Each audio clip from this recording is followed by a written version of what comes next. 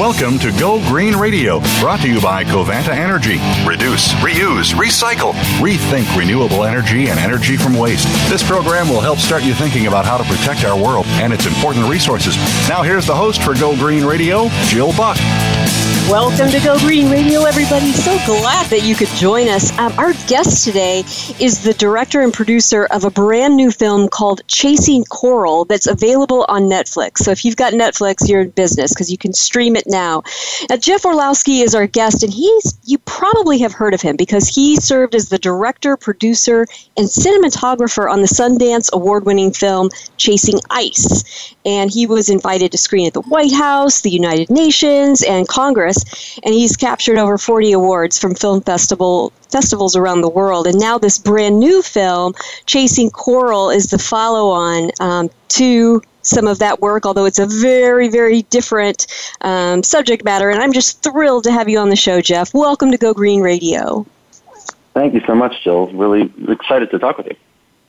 Well, I'm excited to talk with you, too. I viewed the film, and it was so well done and so moving, and I'm excited to dive into the particulars. But before we do, I know that we have a lot of listeners who are like me. I grew up in the Midwest. We have a lot of listeners in the Central Plains states, and they don't have a lot of connection to the ocean. They might get to visit it on vacation a few times in their lives, but they may not know, what a coral reef is. So talk to us about what a coral reef is and the role that they play in the ocean's ecosystem. Yeah, and just to start off, when we first started this project, I live here in Colorado right now. I knew very little about the ocean, had spent very little time in the ocean, and this project was really a big eye-opening experience for me because the first year or so was just learning about how complicated and how interconnected and how critical the ocean is as an ecosystem to the entire planet. So coral reefs are one ecosystem within the ocean. They're found on coasts usually. They're found only in certain parts of the planet. They don't exist everywhere. But they are the backbone to the ocean in many ways. They're often considered the nursery for the ocean. And it's something like 25% of all life in the ocean spends part of its life cycle on a coral reef.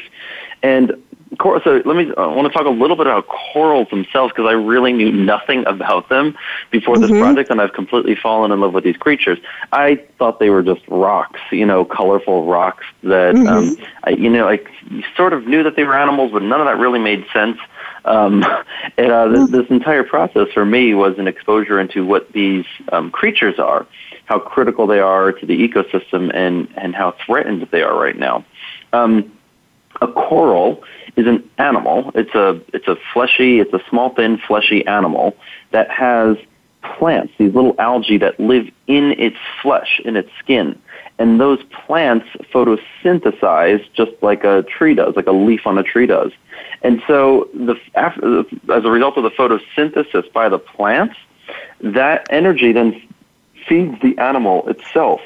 So imagine in our skin, we had little leaves, millions and millions of little leaves in our skin feeding us the energy from the sun, and we wouldn't have to eat, we wouldn't have to do anything. We're just getting the energy from the sun. That's effectively how the animal functions. It has these little photosynthetic creatures living in its skin. And as the animal grows, it makes a rock. It creates these structures, and that's what people are used to seeing. When you picture, if you've gone on a vacation and you've seen a piece of coral on the shore or a piece of coral in somebody's beach house, you see that white skeleton. That's the remnants of the coral. That's the coral without the animal and without the plant. That's the stone that you're seeing, and that beautifully intricate, elaborate stone is what provides the structure for the entire coral reef. So it creates this massive three-dimensional structure, just like a city. And that's where all the creatures and all the fish and all the animals, they live in and amongst those structures, just like a skyscraper provides homes for people. Those corals, as they get bigger and bigger, they provide the homes for the fish. So, I don't know, that's my best attempt at simplifying this incredibly complicated and intricate creature, but it has this massive Well, it has this fascinating interconnected relationship between these various parts, and that makes a structure that can grow to be massive, and they can be seen from space. Like, that's the crazy thing. These coral reefs can grow to be so large, you can see them from satellites, you can see them from space. I think that's incredible. And you did a great job of explaining it, by the way. And I was just like you. Before I watched your film, I thought of corals as rocks. I didn't realize that they were animals. And the film just beautifully captures the vibrance and the life that a healthy coral has. Now, how did you specifically choose the coral reefs that you would film for the movie? Yeah, so when we first got started, it was, like I said, it was a huge learning process for us, exploring the planet, working with different scientists and experts to learn about what was going on. And in that process, we were following various teams. And there was one team in particular, this guy named Richard Vevers, who sort of kicks off the whole film. Richard's background was in advertising, and he really wanted to shed light on this subject. He looked at this problem as a communications problem.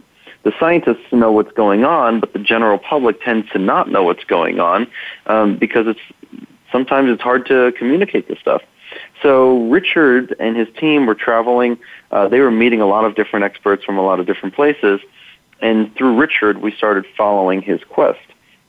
As we got deeper and deeper into production, there were some specific things that we were looking for.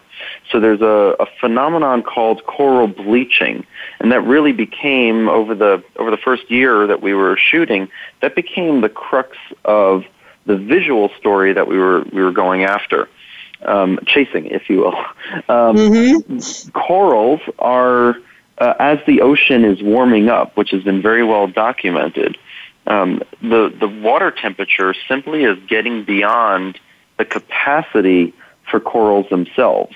We're heating up the water to the point where the corals can't survive in those ocean temperatures. And as a result of that, I can explain the science more, but the simple reason, explanation is that as the temperature rises, the corals get stressed and they turn white. And that is what the scientists have called bleaching, just because it looks like they've been bleached white. If the temperature continues to get hotter and hotter, the corals then just flat out die. And that's what we were looking to capture. We were looking for the places on the planet that were experiencing this phenomenon. At the start of the project, it was really, really hard for us to kind of get to the right place at the right time. But by the end of the project, the bleaching event became so significant that most of the corals that we were seeing were bleaching and dying. Wow. And we're going to get into the particulars of that. And I'm going to spoiler alert just a little bit. If you watch this film, you may want to have a tissue because I myself cried. I thought it was really, the images were overwhelmingly beautiful, but also haunting. Now, just before we move into, what's happening with the coral reefs and, some of the things that you documented with the film, I don't think it's necessarily evident to everybody what benefits coral reefs have. We can talk about the ocean life around them and, people may or may not care about that. But to human beings, there are some real benefits that we receive from coral reefs. Talk to us a little bit about that. Yeah, absolutely. And let me just talk about a brief little sort of a meta point before we even go into coral reefs specifically. Sure. This is one of my sort of learnings and realizations having worked on these projects now for the last decade or so. Humans, we've become so separate from nature, we've lost touch with the systems that keep us alive in many ways. I'm from New York originally, and every time I'm back home in New York and I'm in the city and I can, you're living there in a city and all the food that you need gets brought to you and all the waste just sort of disappears. You're sort of like this, you're in this system where there are inputs and outputs. Everything that you need to keep you alive is being brought to you, and then all the waste and byproducts get removed and brought somewhere else. And we don't really pay attention to where that stuff is coming from. Where does our water come from? Where does our food come from? And we've gotten so accustomed to just turning the faucet and water arrives at whatever temperature you want, however much of it that you want. We've gotten so accustomed to that we've really lost touch with the systems that provide for human livelihoods, for human survival. Coral reefs are just another one of those systems. They're a huge system. There are estimated to be 500 million to 1 billion people, 1 billion humans that depend on coral reefs for their main source of protein. So the main source of food that they're getting, these are communities that live close to the coasts in many cases. These are communities that in many cases are not affluent communities that are bringing food in from other places as much as they're depending on the food coming out of these ecosystems themselves. So it provides a huge, huge source of protein for populations around the world. It provides the livelihood and the jobs for those people as well in many cases. They provide an actual physical buffer. So you call the Great Barrier Reef has this word in it, barrier, and for many, many coastal communities, the coral reef is a physical barrier. It's a storm break. So when storms are coming in, the corals are what slow down all the energy from those storms. So if you don't have coral reefs, those storms affect the coasts much, much faster, causing sea level rise, causing just erosion of the coastline in a really, really big way. Another huge thing is the medical opportunities coming out of reefs. Some of the leading cancer drugs right now, there are a number of different cancer drugs that come from reefs themselves, in some cases from sponges or from sea fans or other different organisms that live on a coral reef. Coral reefs are so ridiculously biodiverse. When you talk about biodiversity, this word gets thrown around. But coral reefs really are, in many ways, the epitome of biodiversity. It's kind of funny. The coral experts and the rainforest experts are all fighting to be able to say which ecosystem is the most diverse. And what I've learned is that rainforests have the most biodiversity from the perspective of number of species. A lot of them are different insects, just huge, huge number of insects. Coral reefs are the most biodiverse when it comes to the classes of organisms. So it's a more complicated organizational structure. It's a higher level of structure, not at the species level, but at the class level. And coral reefs, they really are this biological hotspot with so many different types of life living in them. And the most beautiful, fascinating thing are these symbiotic relationships. So what we were talking about just a few minutes ago about the coral animal with plants living in it. The two of them are dependent on each other. You can't have the animal without the plants. The plants can't live anywhere else without the animal. That is an example of a symbiotic relationship. One of the most classic examples is a clownfish and an anemone. So this is on a reef. You have these little clownfish, the little Nemos. They live in an anemone. That's their home. That's where they live. The clownfish help feed the anemone, and the anemone provides shelter for the clownfish, and they depend on each other. And there are countless examples of symbiotic relationships on a coral reef, each of them providing their own diversity, their own insights. Yep, in the film you capture that so well. We're going to take a quick break, but when we come back, we have so much more on this brand new Netflix original Chasing Coral documentary. We'll be right back after this.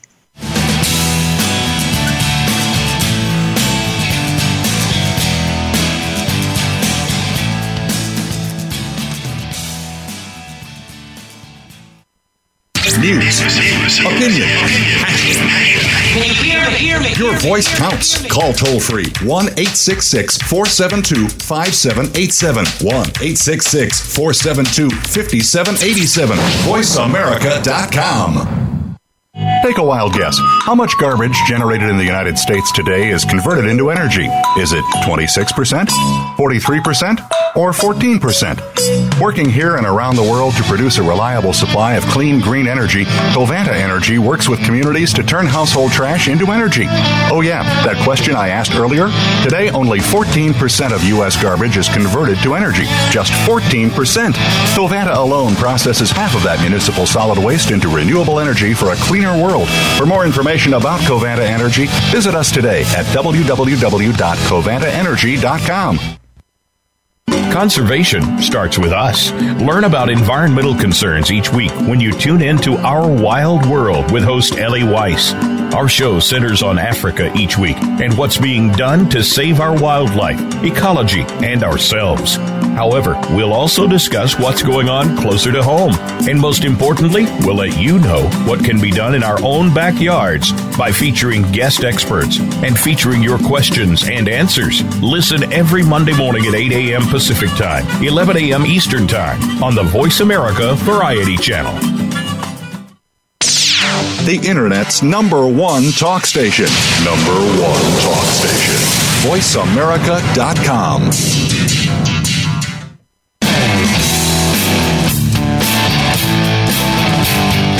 You're listening to Go Green Radio with your host, Jill Buck.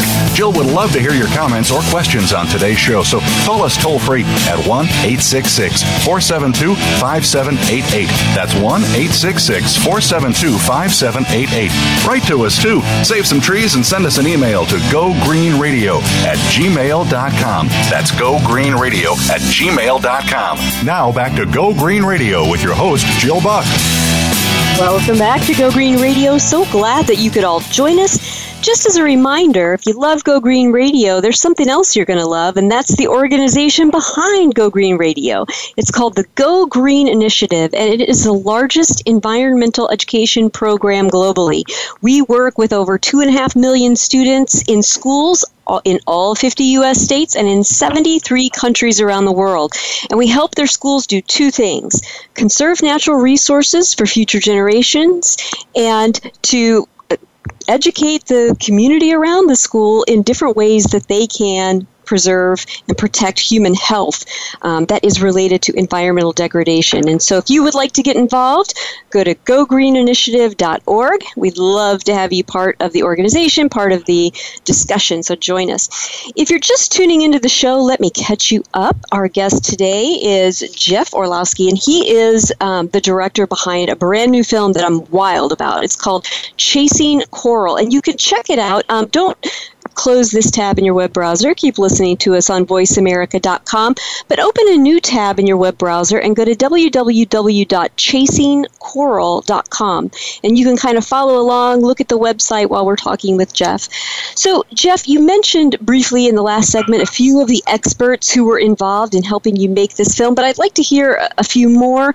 Who are some of the scientists and technologists and, some of the experts that helped you make this film? Oh my goodness! There's so many different scientists that we were involved with from different institutions from around the country and around the world. This has been it's kind of crazy the number of people that have worked on the project. Multiple hundreds, probably like 400 or 500 people have worked on it. So we, a couple of the lead scientists are out of Australia and out of Hawaii. And out of D.C., working with NOAA, working with the University of Queensland, the Hawaii Institute of Marine Biology. And this really is a global scale project, and it really is a global story. That's been one of the biggest things for us as a realization that pretty much every single scientist that I say pretty much, I can't even think of a single exception. Every coral reef biologist we've met, every ocean scientist we've met, they've all had the same exact perspective around how fast the oceans are changing right now, how startling it is, how shocking it is. We're going through these massive, massive changes, and most people, I certainly didn't know, and my mindset is most people don't know because we spend very little time in the ocean. Very few people get to go to the ocean and go scuba diving. So it really is sort of a function of out of sight, out of mind. Absolutely. And you know what was cool? There's a point in the film where you guys show how you engaged citizen scientists from around the world. Yeah. Talk to us a little bit about that part, because that was really cool. Yeah, I'm so glad you referenced. That's one of my favorite parts of the film. Our team worked really, really hard to do that. Our co-producer Stacy Piccolello and our producer Larissa Rhodes just moved mountains to make this happen. We were trying to capture that phenomenon we were talking about of coral bleaching, and so we were going to some specific places on the planet that were experiencing bleaching. But we still have a limited team. We had a small team, and we could only be in one place at one time. And we were documenting the bleaching at that point in Australia and a little bit in New Caledonia as well, which is a country I didn't even know about before this project. As we were out there, we were seeing from the satellite data and from all the imagery that many other places were starting to bleach as well. So we did this call out for help. We recorded a little video and posted it to YouTube and sent it to the scuba diving community, all the different places that we can get connected to. And we just asked people, look, if you live in these places, X, Y, or Z, we're expecting bleaching to happen, please document it. Please, we gave people tips and suggestions on how to document it, what to look for, what sort of photographic techniques to use. And we ended up getting over 150 people from 50 different countries submitting their own images and their own documentation of the bleaching happening in their own backyard. And for us, this was a super compelling part of the story because what we were documenting in Australia was really trying to showcase the depth of what was going on, how intense it looks, diving every single day, 4 to 6 hours in the water every day on the reef, documenting the changes over time. But then this global call and the citizen science component was really an opportunity for the public to come together and to showcase just how widespread this issue was, where it was happening, what parts of the planet was experiencing this phenomenon. And those two stories together, in my mind, are really the compelling point. You get to see how bad it is, and you get to see how widespread it is. And when you put the pieces together, it is a really startling reality that we're facing right now of how much the oceans are changing. It's really true, and I loved how you incorporated that into the film. I also was so interested in, your work with NOAA to try and use information that they had to choose your sites. Talk to us about that, because I thought that was pretty cool. I mean, this is one of the coolest things for us. We knew that this phenomenon was happening, but how do you actually get to the right place at the right time? How do you get there before the corals bleach? Once it bleaches, it's done. It's either white or it's dead, and the imagery is not the same at that point. So we needed to get there ahead of the bleaching. So we work with Mark Aiken, who's one of the lead scientists. He runs a big coral program through NOAA, the National Oceanic and Atmospheric Administration. Those are the guys who give us our weather reports. They give us the satellite data. We know what the weather's looking like from the satellite information. And we were working closely with Mark to be able to predict where the corals would bleach. So they've now seen, over the last couple of decades, there have been a couple of bleaching events. This last couple of years was the third mass global bleaching event. But there were two other really big global bleaching events in the past. And they've been able to correlate what the ocean surface temperature and when bleaching happens. So we now know if the surface temperature of the ocean is 1 to 2 degrees Celsius hotter than the normal summertime average, if the water temperature is hot like that, we know to expect the corals to start turning white. So Mark and his team were using the satellite data to tell us, look at this part of Hawaii is abnormally hot right now, and in a couple of weeks we're expecting the corals to start bleaching. And sure enough, we would go there and we would see the corals in that region start to turn white. And we were getting predictions like this for a couple of years, being able to point out where on the planet we would see this phenomenon. Wow. And then, when you were able to get to those places, you guys had a pretty nifty technology that was invented basically just for this film to capture those images. Talk to us about that, because that was pretty wild. When we first learned about this, we knew that we needed to capture change over time of a coral reef. And so it sounds really, really simple at face value, but to be able to pull that off technologically, that was a huge learning curve for us. We needed a camera that could live underwater and could shoot for a couple of months on its own power, that could shoot an extremely high resolution that we wanted. And the trickiest thing of all of that is anything that you put in the ocean starts getting what's called biofoul. All sorts of little algae and life forms and little critters will start living on any clean surface. So if you put a camera system in the water, very quickly there's going to be a lot of things starting to grow on it. And you can't let the glass get dirty like that. You won't have good pictures. You'll just get a big smudgy image. So we needed to figure out a way to take pictures that would and we'd be able to keep the glass clean. So we reached out to a bunch of friends, and we got connected to a team that's actually based in Colorado, literally like down the block from our office of all places. And they had this technology for underwater webcams. So this team has been installing underwater webcams where you can go to their website and you can just live stream a coral reef around the planet. And we took their existing technology, modified it and adapted it with them for the purposes of what we wanted. We built what we understand is the world's first underwater solar application, which was pretty cool. And we built these systems to be able to go and shoot the reef day in and day out for months and months on end. And this was this new technology that we had to build just to be able to capture the story this way. That's really cool. And I have to say, before we take a quick break, watching that portion of the film and what you guys went through, and there was a lot of time pressure to get going on this because, you had to get to these areas before the corals bleached, and so there's a lot of pressure, and it was really interesting to watch that whole thing take place. We're going to take a quick commercial break, but we've got much more, so don't go away, folks. There's more Go Green Radio right after this.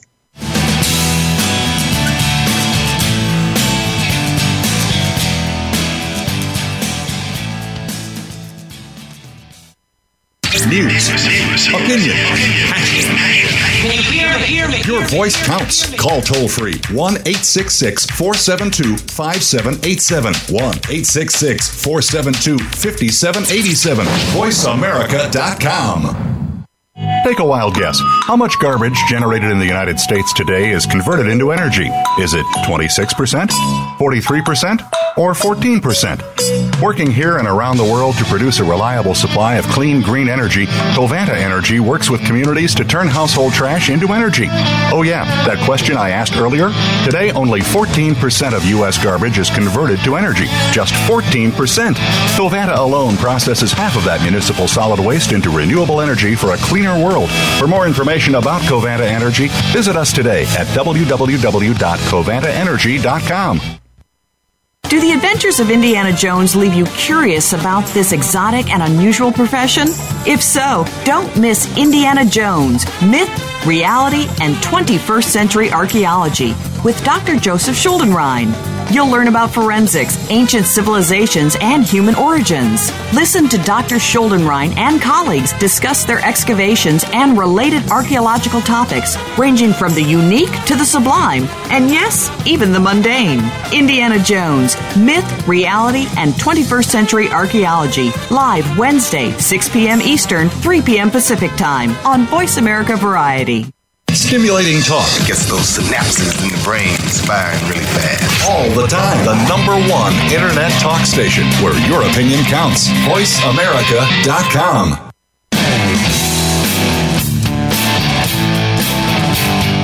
You're listening to Go Green Radio with your host, Jill Buck. Jill would love to hear your comments or questions on today's show, so call us toll-free at 1-866-472-5788. That's 1-866-472-5788. Write to us, too. Save some trees and send us an email to gogreenradio@gmail.com. That's gogreenradio@gmail.com. Now back to Go Green Radio with your host, Jill Buck. Welcome back to Go Green Radio. So glad that you could all join us. And in case you're just tuning in, let me catch you up. We're talking today about a brand new film that's now available on Netflix. It's called Chasing Coral. And we have the director on with us today, Jeff Orlowski, very highly decorated and award-winning producer, director, and cinematographer. And this film is gorgeous. I mean, besides the fact that you will learn a lot about a very vital ecosystem to our world, you are going to get eye candy like you have never seen before. It's gorgeous. Jeff, awesome. Thank you.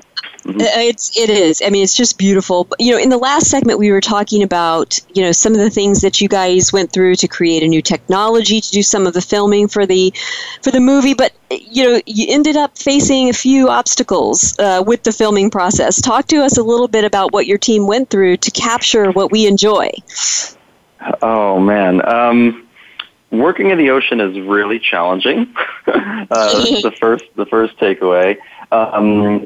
Technology does not tend to like saltwater, and it just becomes a huge, huge challenge to work in the ocean.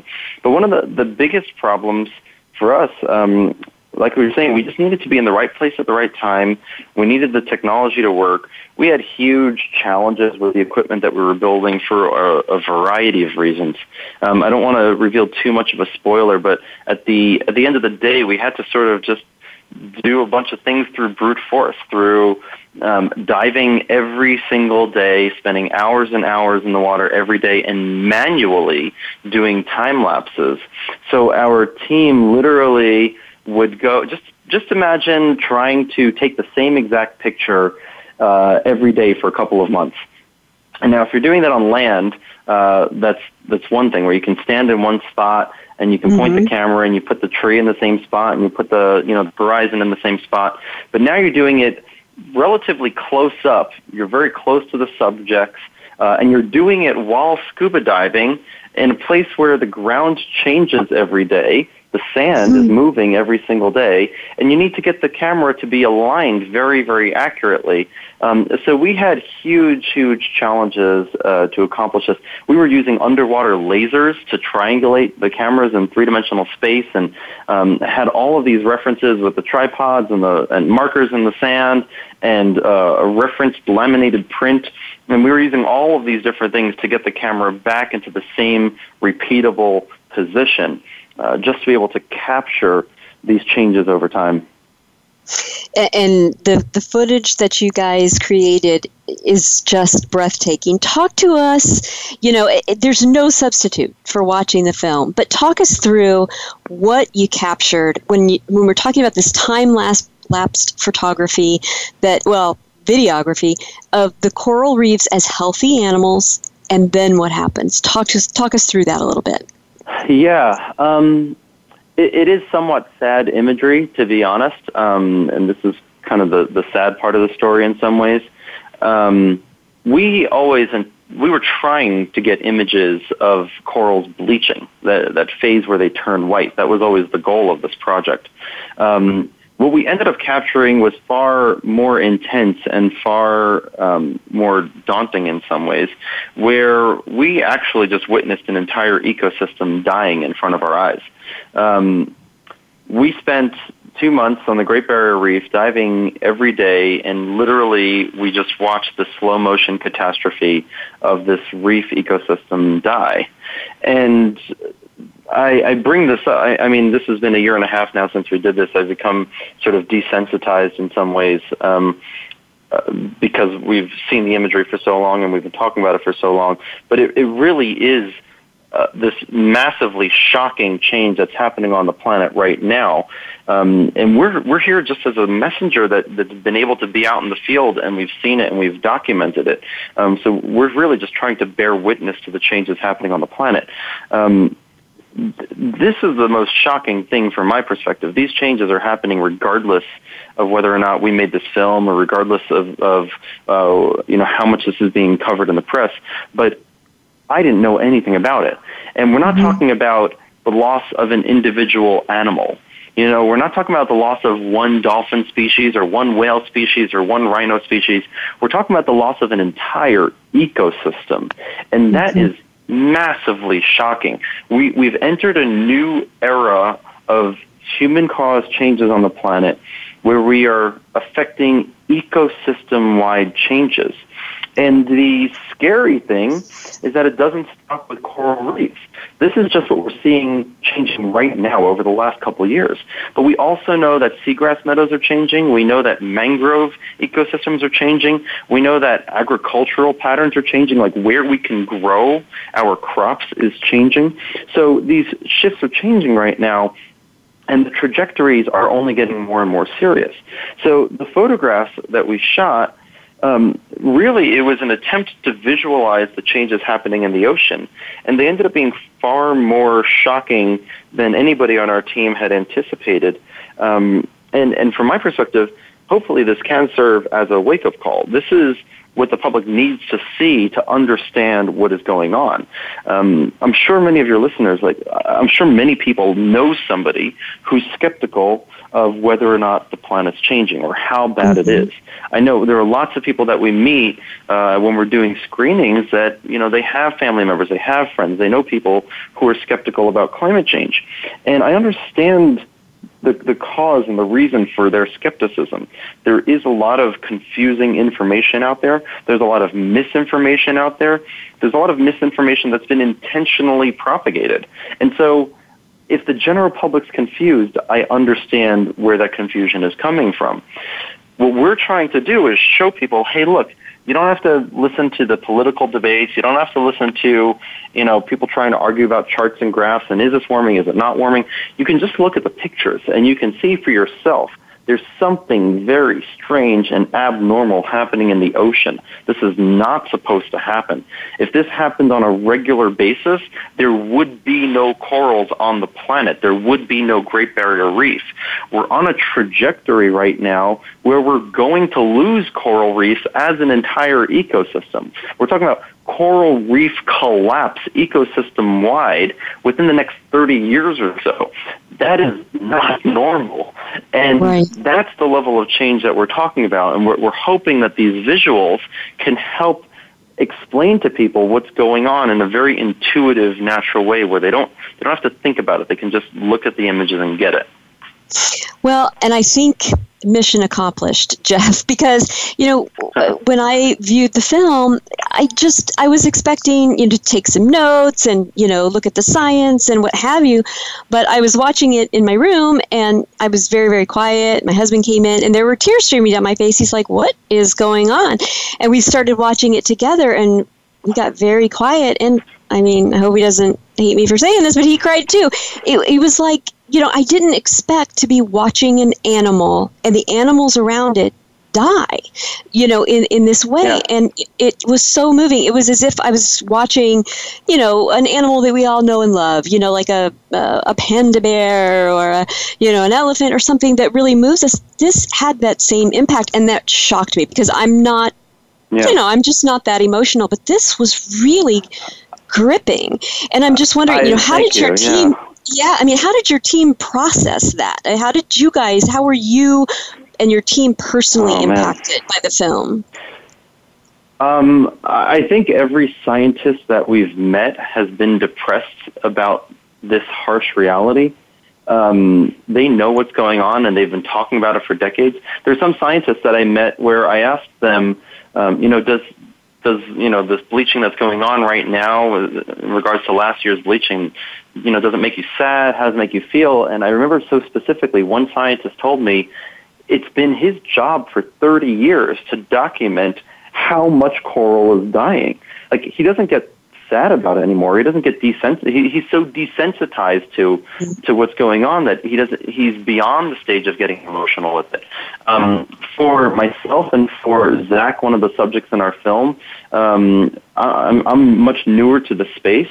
And I think for a lot of our team, the editors, the writers, this was all so shocking to all of us that it was extremely emotional. It is gut-wrenching. I still get choked up when I see the film. I get emotional when I see the film, and I've watched it thousands of times now. And it is something where these changes are happening so much faster than anybody had anticipated at such scale. What you were just voicing, one of the biggest pieces of feedback from I don't know, everybody that we shared the film with, so many people have said that they were so surprised by how emotional this made them, how they felt and empathized in a way that they didn't think they could. I think we're coming from an uphill battle. Nobody's, very few people are really excited or thrilled by the idea of coral. I mean, I knew nothing about it. I just thought it was a rock, and people are like, "Oh, how is a movie about coral going to be exciting?" And that's sort of one of these challenges we had to overcome. But it's one of the things that is super intriguing about the whole project, that these are extremely intriguing, beautiful, captivating landscapes. And hopefully, through our subjects, you fall in love with the landscape. You fall in love with why these places are so magical. And through that, you can learn a little bit about what's going on.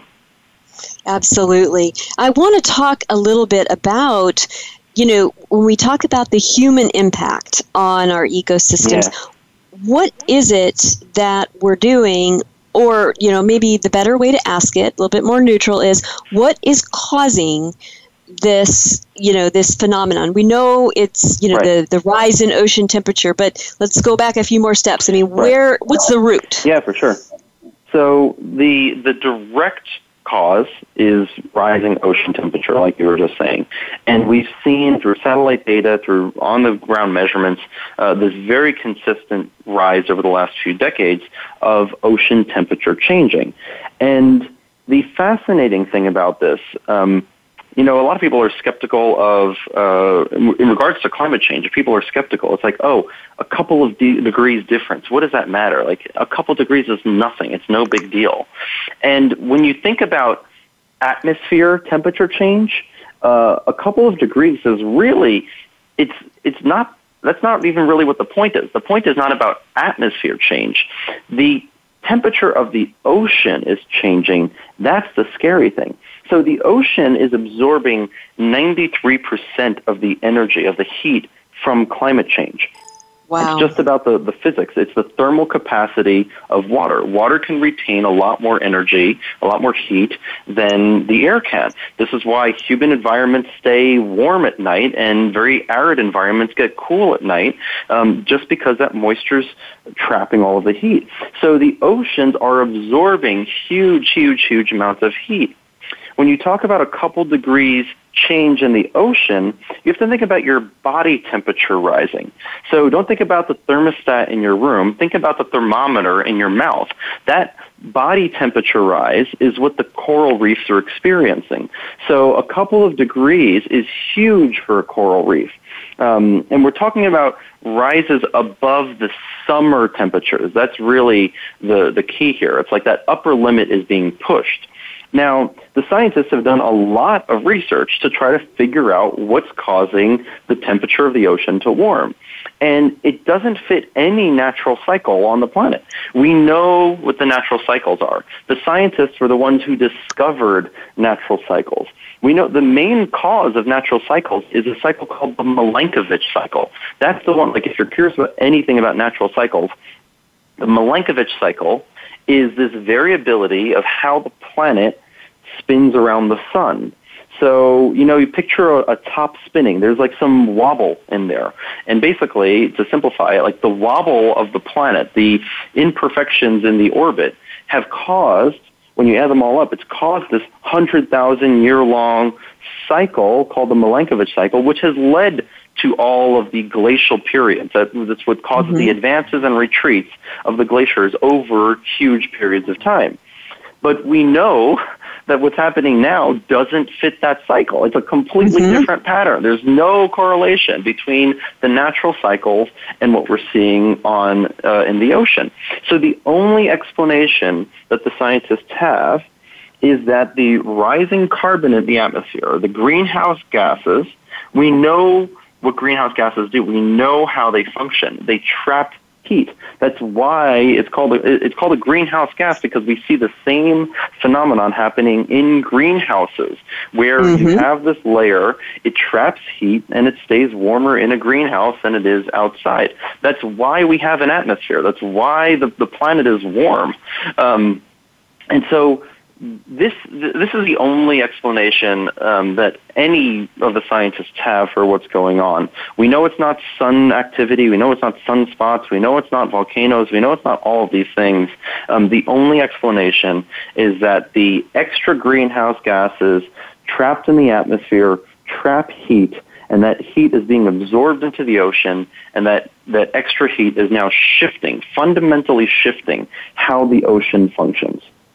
Makes perfect sense. I mean, and it's complicated, but it's a very scientific way of pinpointing what's going on. We're going to take a quick commercial break, but when we come back, there's much more, so don't go away, folks. There's more Go Green Radio right after this.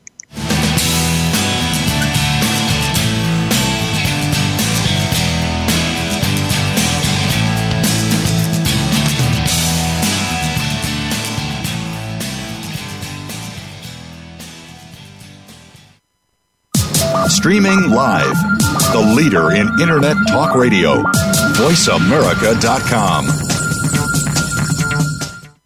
Take a wild guess. How much garbage generated in the United States today is converted into energy? Is it 26%, 43%, or 14%? Working here and around the world to produce a reliable supply of clean, green energy, Covanta Energy works with communities to turn household trash into energy. Oh yeah, that question I asked earlier? Today, only 14% of U.S. garbage is converted to energy. Just 14%. Covanta alone processes half of that municipal solid waste into renewable energy for a cleaner world. For more information about Covanta Energy, visit us today at www.covantaenergy.com. Conservation starts with us. Learn about environmental concerns each week when you tune in to Our Wild World with host Ellie Weiss. Our show centers on Africa each week and what's being done to save our wildlife, ecology, and ourselves. However, we'll also discuss what's going on closer to home. And most importantly, we'll let you know what can be done in our own backyards by featuring guest experts and featuring your questions and answers. Listen every Monday morning at 8 a.m. Pacific Time, 11 a.m. Eastern Time on the Voice America Variety Channel. Streaming live, the leader in Internet talk radio, voiceamerica.com.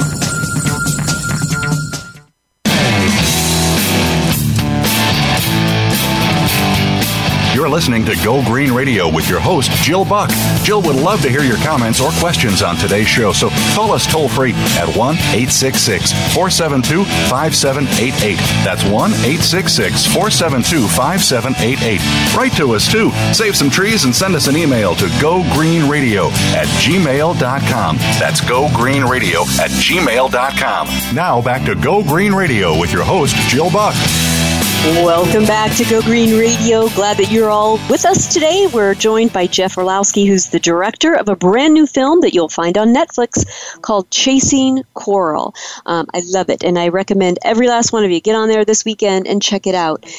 You know, Jeff, I'm wondering, because the film is pretty new, but what has the reaction been so far? Oh, my goodness. It's been so amazing. We were at Sundance in January, and the film picked up the Audience Award there, which is one of the most humbling awards we could get. And it's just a testament that the fans and the audiences have really resonated with the film.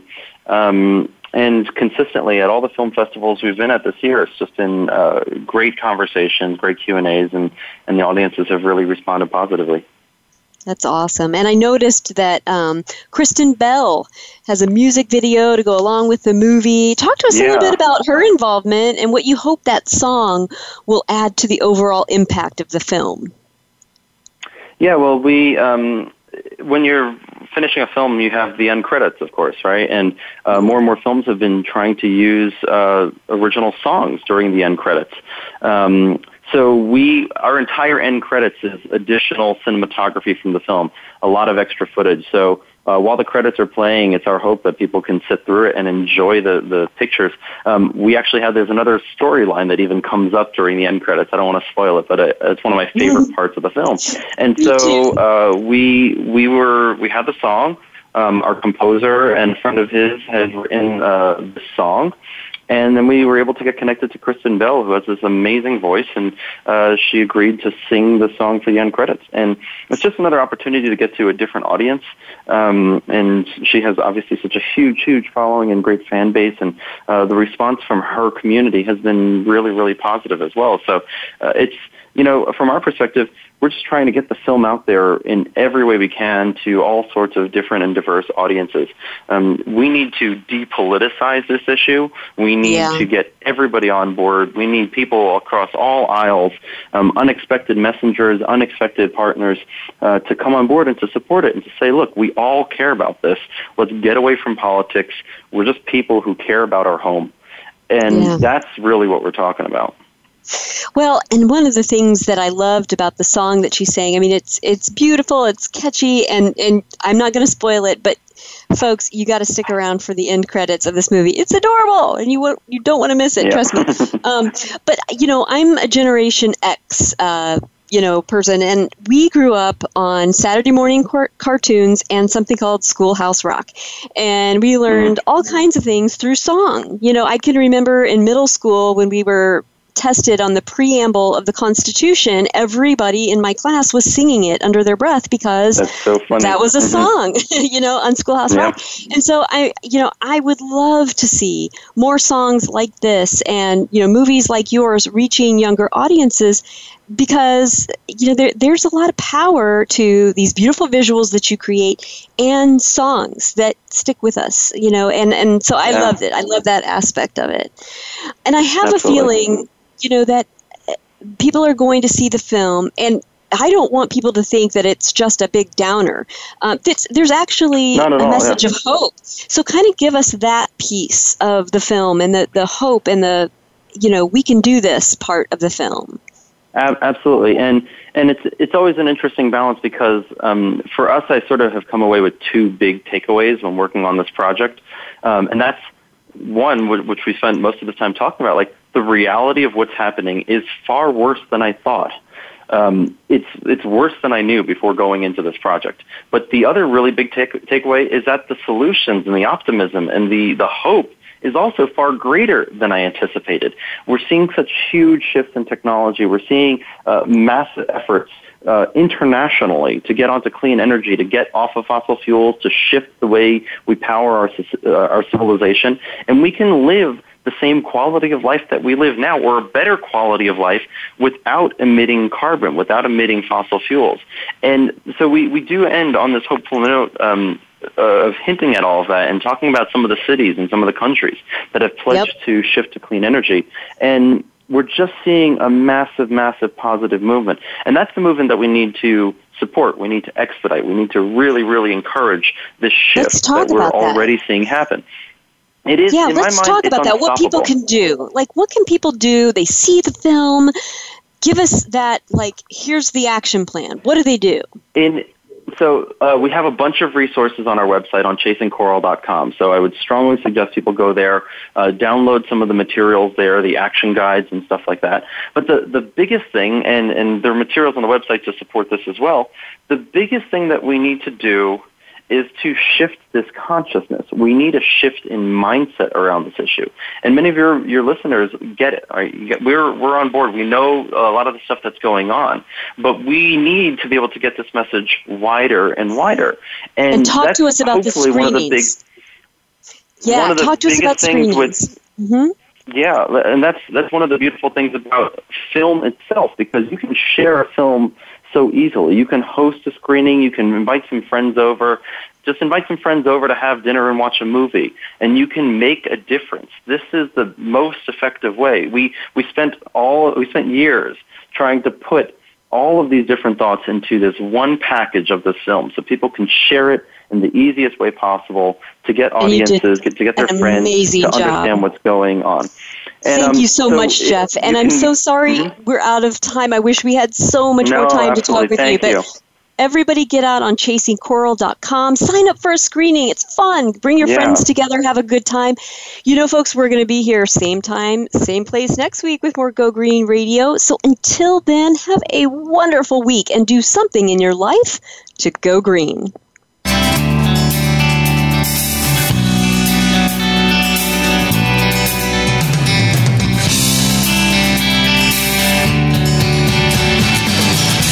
Did you get some terrific ideas from today's show? Please join us for more next Friday at 9 a.m. Pacific Time, noon Eastern Time. It's Go Green Radio with Jill Buck here on Voice America. Go Green Radio is proudly sponsored by Covanta Energy, a leader in providing renewable energy solutions for a cleaner world. Visit www.covantaenergy.com for more information. We'll see you here next week.